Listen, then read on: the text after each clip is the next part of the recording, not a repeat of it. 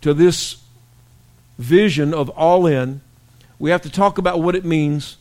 We have to reiterate it to ourselves, because over time, people tend to lose focus on what things mean and what things are, although I don't think any of that's happened yet here with All In. There's a great deal of excitement about this initiative, this adventure, this journey that we're all on.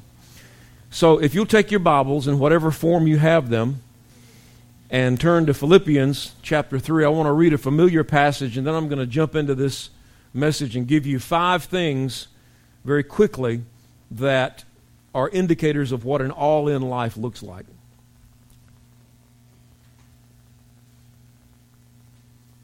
Philippians chapter 3, verse 7. Paul is sort of encapsulating his transformation and his pursuit of God in a brief passage here.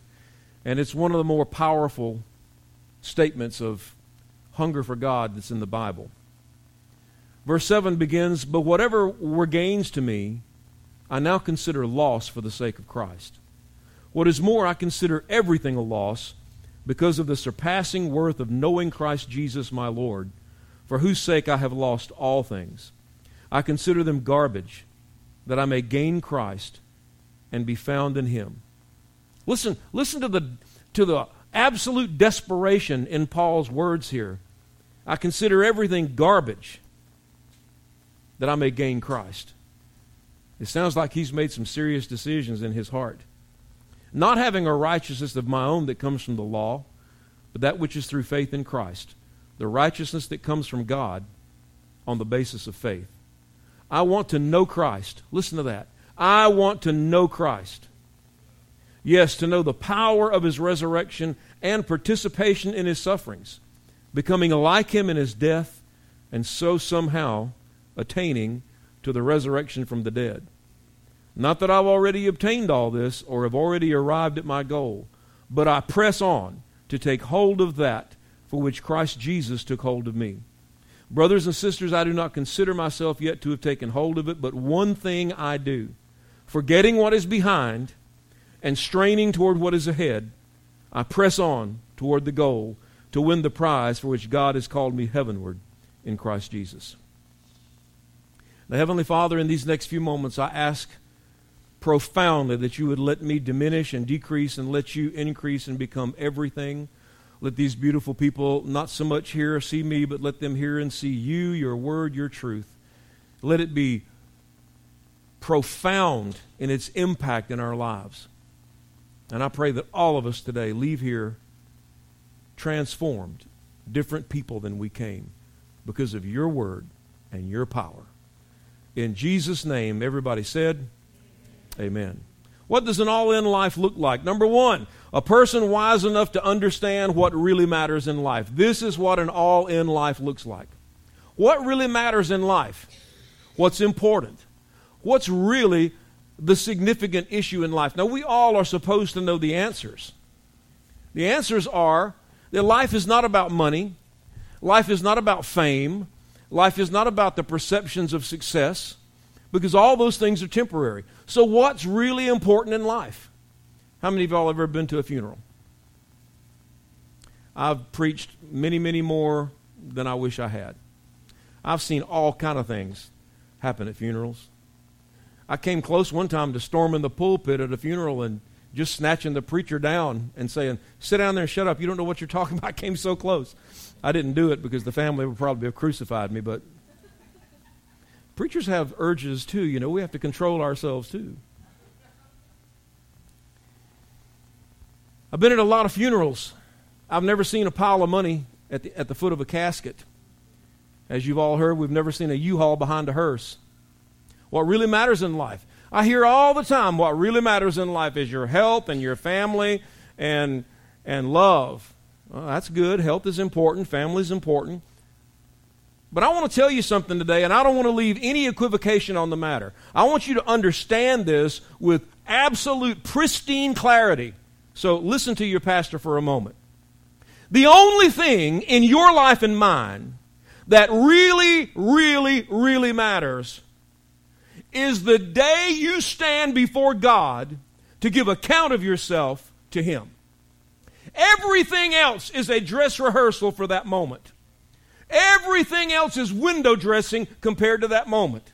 And when we stand before God, He is not going to ask you how many people attended your funeral. He is not going to ask you how tight your family was. He is not going to ask you how much money you made in your lifetime or how successful you were. He is not going to care how many people called you their friend or how many likes you had on social media. And those things mean nothing to God. He is not going to ask you how long you lived and if you took care of your body the right way. The only thing that's going to matter to God when you and I stand before Him is, was Jesus Christ your Savior and your Lord? And did you do your best to live a life to please Him? That's all that really matters in this world. Everything else is underneath that. Let me say that to you again. Everything else is underneath that.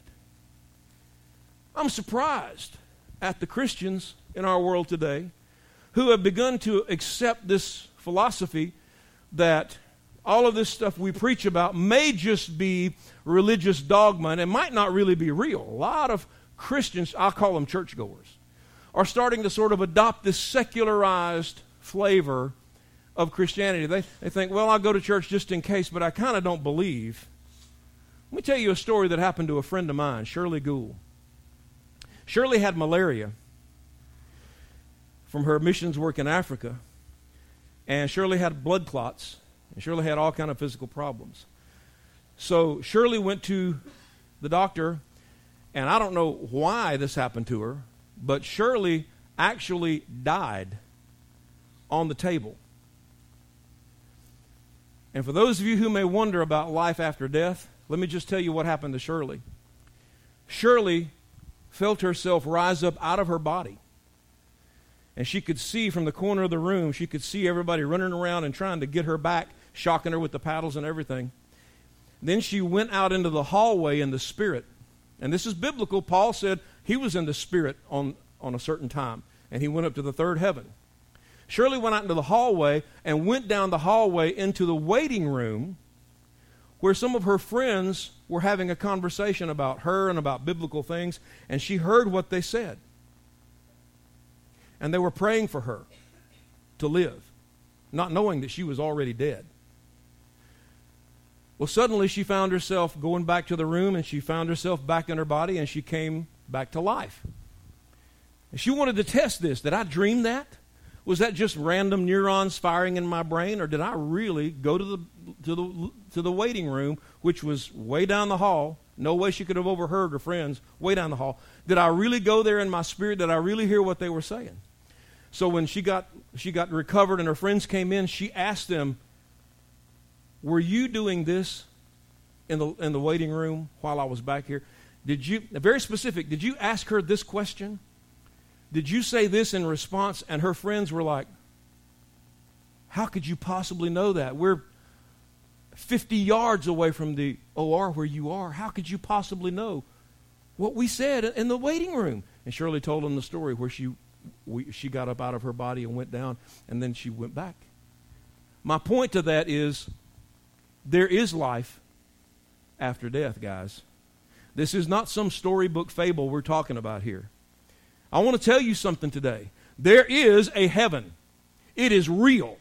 It is not a cloud you float on. You're never going to get a harp or wings or a halo. You're going to go there as a person who has a brand new spiritual body if you make it to heaven, and you're going to live in a real place built by God's real hands. It's going to be just as tangible as this pulpit right here. We're not talking about a fantasy or some mystical, fantastical place that exists in some weird dimension that we can't quite comprehend or understand. It's going to be very real to us at that time. The only way to get to heaven, the only way to get to heaven is not just to come to church, not just to be a spiritually minded person, not just to be a good person, good people. That doesn't get us into heaven. The only way, and I want you to hear this, hear it with all your heart. The only way to get to heaven is to repent of your sins, ask Jesus Christ into your life to be your Savior and your Lord, accept Him as such, and then live your life to the best of your ability to please God. There there is no other name given among men whereby we must be saved, and He is the only way, truth, and life. Go ahead, if you're going to clap, clap.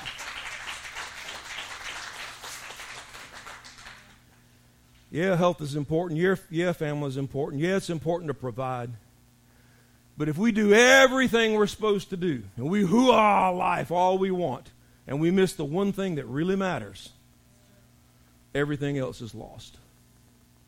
I challenge you today, I don't care who you are, if there's sin in your life, you know it right now, right where you sit. And I urge you and encourage you that today's the day of your salvation. Don't you let another day go by that you let sin stay in your life. We're going to give you a chance at the end of this service to come and pray. And a lot of churches don't even do that anymore.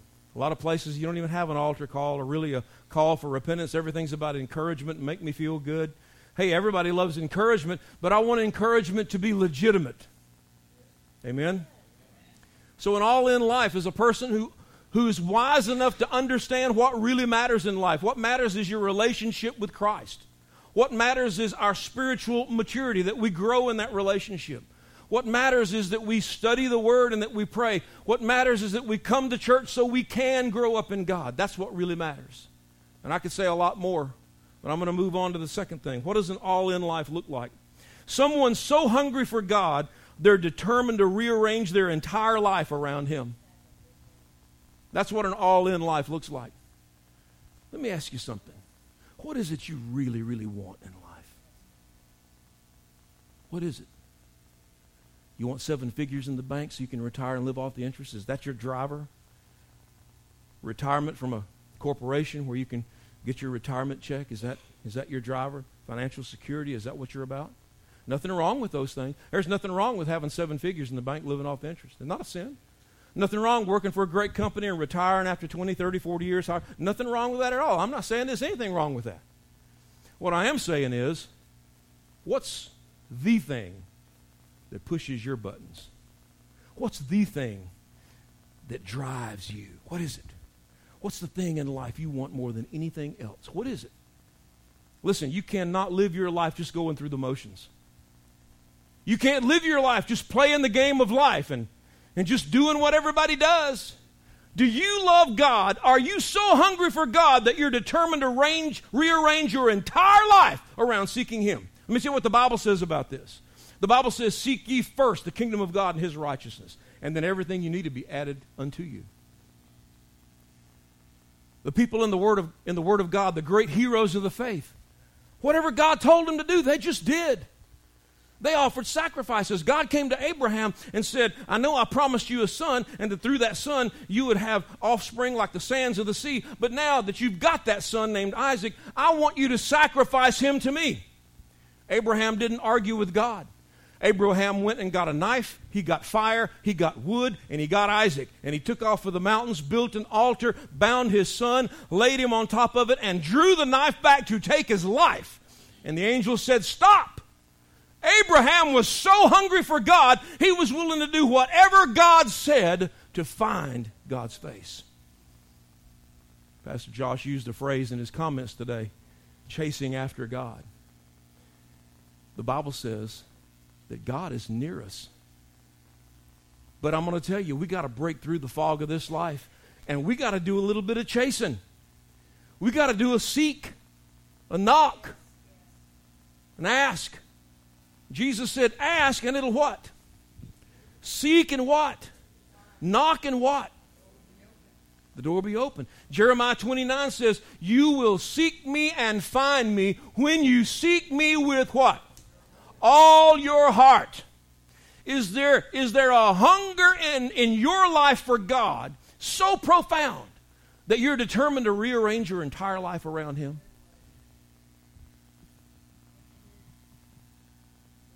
Are you so hungry for God that you're willing to get up earlier in the morning to pray and seek His face? I don't mean 5 minutes earlier. And then hit the snooze button twice. I set my alarm, Lord, but it's faith. Are you hungry enough for God to forgive every offense every Christian has ever done to you? Are you hungry enough for God to get over past wounds and forgive the church, forgive the preachers, forgive the Christians, and get after God with no hard feelings in your heart? Are you hungry enough for God to decide to put Him first in your life and forgive every human being who's ever hurt you in your life? Are you hungry enough for God? I want to know how hungry you are for God. Are you hungry enough for God to rearrange your schedule, to rearrange your financial priorities? Instead of doing what you always do for 1 year in your life, if you rearranged all your finances and all your calendar, and the number one priority was, I'm going to seek Him with all my heart until I find Him. I wonder what God could do in your life if you were to go there. I don't remember the movie. I don't know what it was. I just remember the trailer I saw. I didn't watch the movie. I never saw it. But in the trailer, there was a guy, like a homeless guy, playing, I think, a cello. You probably know the movie. And somebody made the comment about how he just loved the music he was playing. And somebody made the comment, I have never loved anything in my life that much. I wonder what would happen if all of us decided we were going to fall in love with God at a level of intensity we never even imagined could exist. I wonder what would happen to us in our lives, in our families, in our jobs, in our bodies, in our spirit, if we were to decide, you know what? Those Old Testament people like Moses, who God called His friend. Imagine that, God Almighty calling Moses His friend. That's powerful stuff. What if you decided, I want to be closer to God than that? I want to be closer to God than Elijah, who God covered with His hand when he passed by in the cleft of the rock and protected him so Elijah wouldn't die from the power of God. I want to be closer than Enoch, who walked with God and God took him off the earth. I want to be one of the closest people to God who's ever walked on the earth. And when all the false religions are moving forward, and when all the lies and deception are being preached in the world, and when so many Christians aren't really living it, I want to be the one person that God can look down from heaven and say, look, Gabriel, there's one who's seeking me with all their heart, all their soul, all their mind, all their strength. Don't you want to be so hungry for God that you're going to be that kind of person? Go on and praise Him if you're going to do it. That, my friends, is what an all-in life looks like. Somebody who takes every day and looks at it. First thing in the morning, you don't get up and start mumbling and complaining and grumbling about what you got to do. You get up every day and your first thought is, Father, what glorious thing are you going to do in my life today? What incredible adventure are me and you going to have today? Instead of thinking, man, I got to go back to that job I hate, through that traffic I hate, not shoot somebody through the window of my car. I got to go back to those people I don't like. I got to go do all this stuff. And we start our days off with this toxic thinking. What if we got up every morning and started our day off with prayer?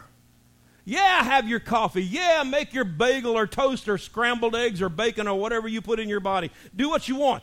But start your day off in the presence of God somehow, somewhere, sometime. And if you got to get up an hour earlier, so be it.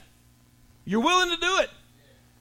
I'm not saying that's the measure. You might not have to get up, but a half an hour earlier. But it doesn't do you any good to set the alarm clock 30 minutes early and hit the snooze button 3 times. That's 9 times 3 is 27. You blew it. But one for the Father, one snooze for the Son, and one snooze for the Holy Ghost. No. The snooze Trinity. No.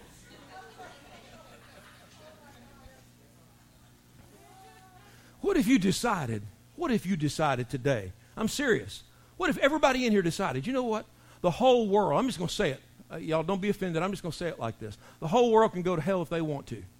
Me and my house and I am going to seek the face of God like I never have before. I don't care what my friends say. You got to grow past the point that you care what your friends think about you if you want to do this. You got to get past the point where you care what the men on the jobs. I've always been amazed. I used to work on a freight dock in a trucking company. You want to talk about rough men. I mean, on the break room table, it was nothing for somebody to come in with some horribly pornographic magazine and throw it down. I'd pick it right up. And a lot of these guys were bigger than me. I'd pick it right up and throw it in the trash can. I paid $5 for that. I said, you're a mistake. Don't put that in front of me. Go look at that somewhere else, you know. And I know that might not have been the wisest thing to do. I was 21, 22 years old and stupid.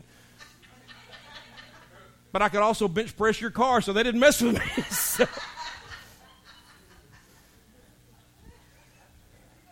An advantage to that. God probably helped me.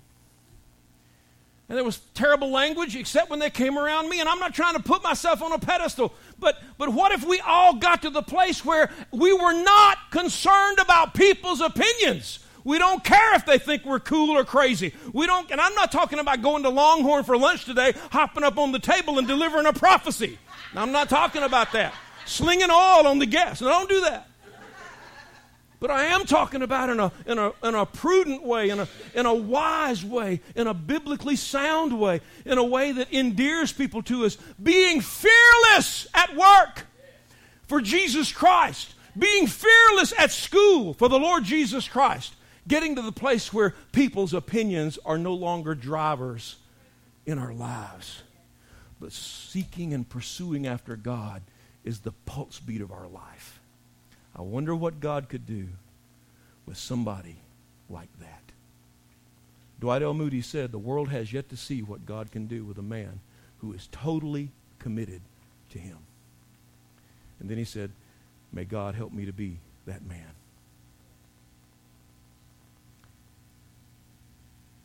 Next, an all-in lifestyle is a person who eagerly looks for ways to personally empower the church financially. I've been your pastor for 21 years, the next couple of weeks. And in the history of those years, we have probably talked less about money than any church in the country. We've probably talked about money so little that it probably hurt us at times. And we decided intentionally to include finances and giving in this all-in, because you know how the FBI tracks down criminals? You know how Interpol tracks down criminals? You know how the CIA tracks down terrorists? They use a lot of ways, but in every one of their matrices where they're patterning or profiling anybody who's a criminal, they always, 3 words, follow the money. Our checkbooks, our electronic devices, whatever form we use, our bank accounts, tell a lot about our priorities. They do. And I know that there are people in this church who have given sacrificially. Somebody told me just a few weeks back that at a time, a couple of years back when our church was really hurting financially, they were taking chunks of money out of their 401k and giving it to this church. Man, I pray God's blessing on that person to the extent that they never have to worry about finances again. That's a heart to bless the church financially and to do it to the point of personal sacrifice. I didn't make a big scene about it, but it wasn't an opportunity to do it. But that blew my mind when they told me that. I just sat there. I'm thinking, you might be a Christian. It was a glorious moment. I'm not asking you to cash in your 401k or sell your house. I'm asking you to put God at the forefront of our considerations when it comes to money. Put God up there. The Bible says, give and it will be what? Given unto you. And I tell you what, I'm sick of these people saying, well, I don't give to get. I know what you mean by that. But we tie the hands of God, I think, unwittingly sometimes to bless us. How many of you intend to plant a garden this spring? Raise your hand. I intend to plant a garden. More power to you. How many of you, when you plant that garden, you expect to go out there and harvest some squash, cucumbers, tomatoes, peppers, all the things that grow in Georgia? How many of you expect to harvest? Yeah, that's what I'm saying. What's different about God's word? He's the one that made the deal. Hey, God's the one that made the promise. Give and it'll be given to you. Good measure, pressed down, shaken together, and running over. I have to confess. I got a confession to make. All my preaching career, 38, 39 years of preaching, I have always complained about cereal. I've always said, man, God's not no cereal box giver. You go buy cereal, you get this gigantor cardboard box of cereal, you open it up, and there's about this much in the bottom of a giant size. And then on the lid, I guess they think it's going to make us feel better because it says, some settling may occur during shipment. Some. I bought a box of cereal the other day. I started to buy 2 to bring it here and show you. that sucker was full to the top. I almost passed out and had a seizure in the grocery store. I couldn't believe what I was seeing. I mashed it. This guy walked beside me, looked at me. I was feeling the cereal.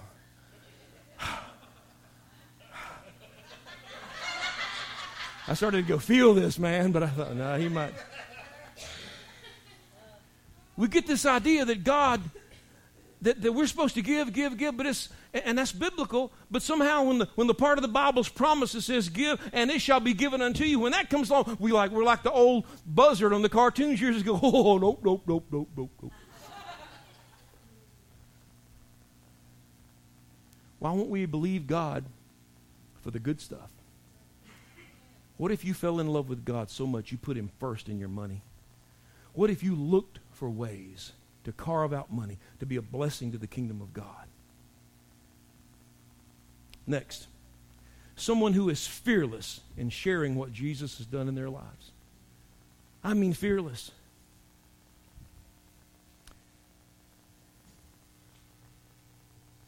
When is the last time, just as a question, not a condemnation, just a question, when's the last time at your workplace, at the gym, at the grocery store, at the neighborhood, when's the last time you planted a seed for Jesus Christ?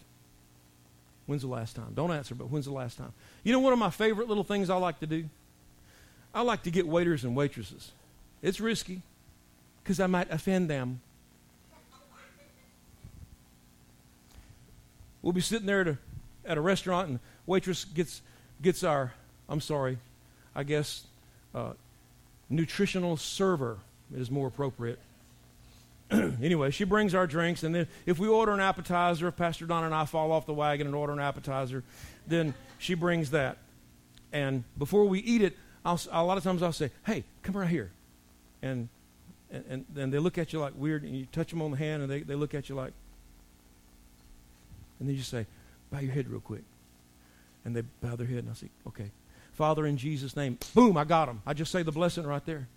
And I pray over them. I say, Lord, I pray you draw our waitress into a closer walk with you than ever before. Sometimes you can feel them go, whoo, you know. You never know. But sometimes it can be life-changing. I was in Dublin, Georgia, a little town right outside Macon, thriving metropolis of 28 people. Anyway, I'd gone down to hunt Beaver Dam WMA for wild pigs. And in fact, I killed one. Waitress came to the table. A friend of mine and I were sitting there at the table. And that was back when I ate anything I wanted, so I'm sure I had ordered some delicious food. Probably something fried and gravy, you know. So I was really thankful. So, waitress came to the table, and the Holy Spirit kind of prompted me. And you don't want to do this every time. You want to follow the leading of the Holy Spirit. But I said the blessing, and then she was standing there, and I just kind of felt prompted. So I said, can I ask you a question? She said, sure. Bright, happy, cheery, little short black hair, cute as a button. I said, can I ask you a question? She said, sure. I said, where are you going to be 5 million years from now? Her eyes got bigger and bigger and bigger. I thought they were just going to go bloop, Pekingese, you know. Well, she just started crying. Knelt down at the side of the table and began to talk and share about all the hell that had broken loose in her life.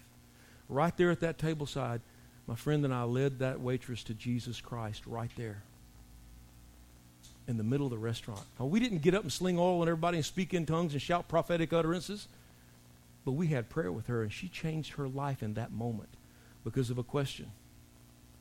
Where are you going to be 5 million years from now? Going duck hunting in Louisiana. Mississippi. This man had a private little duck hole that it just ducks everywhere. And so he invited us to go down there and stay in this lodge that to the rest of us would be a small mansion. Very wealthy individual. So we hunted ducks and we had fun and we got ready to go, and there was a whole group of Cajuns that were coming in to duck hunt. And these Cajuns can be kind of rough people, you know. So the house had this little place up the front of it, you know, and there were about 50 people, I guess, in this little cabin, maybe from 35, if I didn't count, from 30 to 50, somewhere in there. place was full of people, and everybody's kind of partying and noisy. And one of the guys up there was telling bye to us because we were leaving. He said, his name was Sammy. He said, "Bye, preacher." I said, "Bye, Sammy," and told my other friends bye, And I said, "Hey, Sammy, can I ask you a question?" And the whole room kind of got quiet because I said it loud. He said, "Anything for you, preacher. Ask me." And I said, "Sammy, where are you going to be 5 million years from now?" I kid you not, like Fred Sanford, he grabbed his heart. He said, "Oh, preacher, you could ask me anything but that." Nobody laughed, nobody mocked, nobody said anything. It was just quiet. I said, "I'm going to pray for you, Sammy. Make some good decisions, my friend. We'll see you." Okay. And we left. But I planted a seed not only, and I'm not trying to put myself on a pedestal. I'm the only one I know about who can tell these stories about the stuff I've done, because I don't know what you might have done. I'd love to hear some of your stories about fearless witnessing. We've got to get to the place, and it's not always the time to do this. It's not always the right moment, but there are moments when it is right, and you can make a difference in people's lives. What if we all decided, you know what, I'm going all in. I know the world's got a million distractions for me. I know there's screens everywhere I look with all kinds of options for scrolling on those screens, but I'm going to shut that stuff down a little bit. I'm going to focus more on my walk with God, because it's the only thing in life that matters, and I can only take one thing to heaven with me. You get to take one thing to heaven with you. Did you know that? I can prove it from the Bible. You get to take one thing from heaven to heaven with you from the earth. One. But there's only one thing you can take. The people you win to Jesus. That's it. How many of us have family members that aren't Christians? How many of us know people that need Jesus? How many of us work with people, go to school with people, go to the supermarket, go to the gym, hunt, fish, golf with people who need Jesus? I'm not trying to get you to make a fool out of yourself or to be unwise or to in some way bring reproach upon the kingdom of God. But I am saying when the moment is right and when the Spirit prompts, and sometimes it just has to be stuff you know in your own head.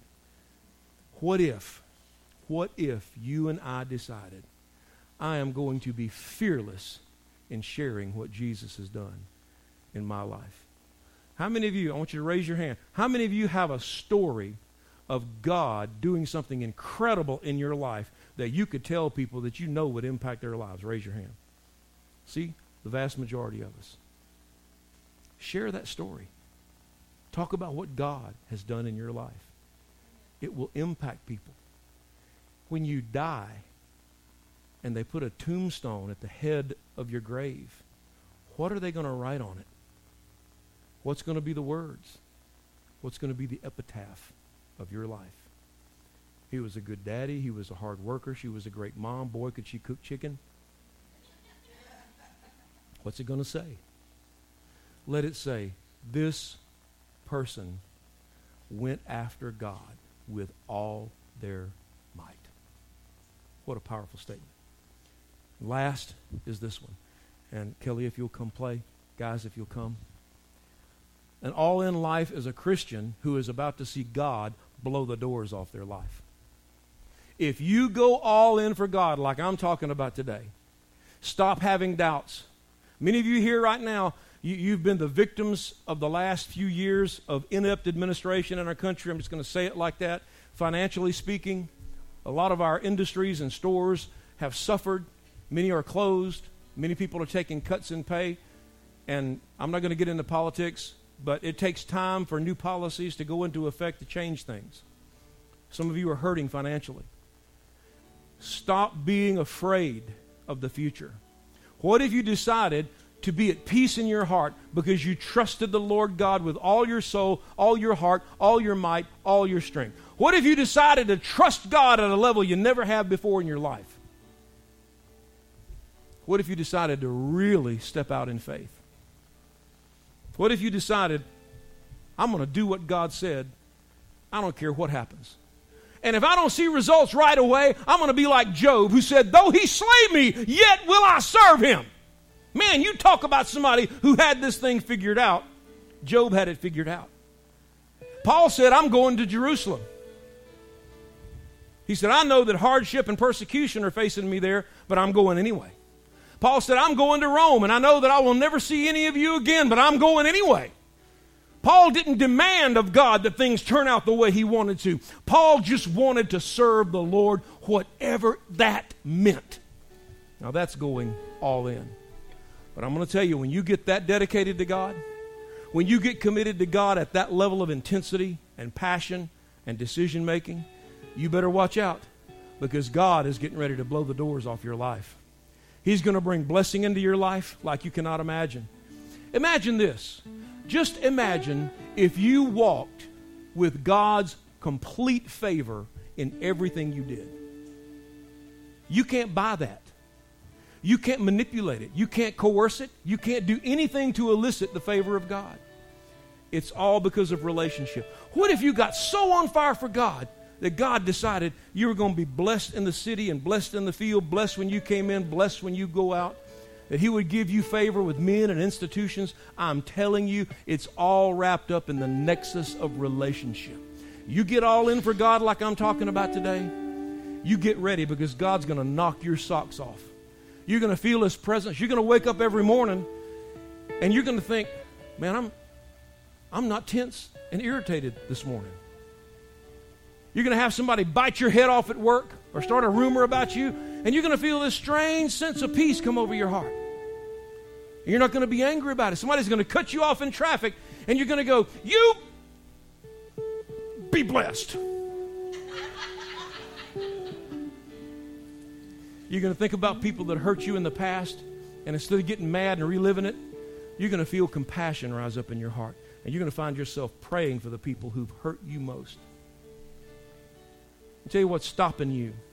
A lot of times what's stopping us from ministry and from effectiveness and really being used of God is simply scar tissue.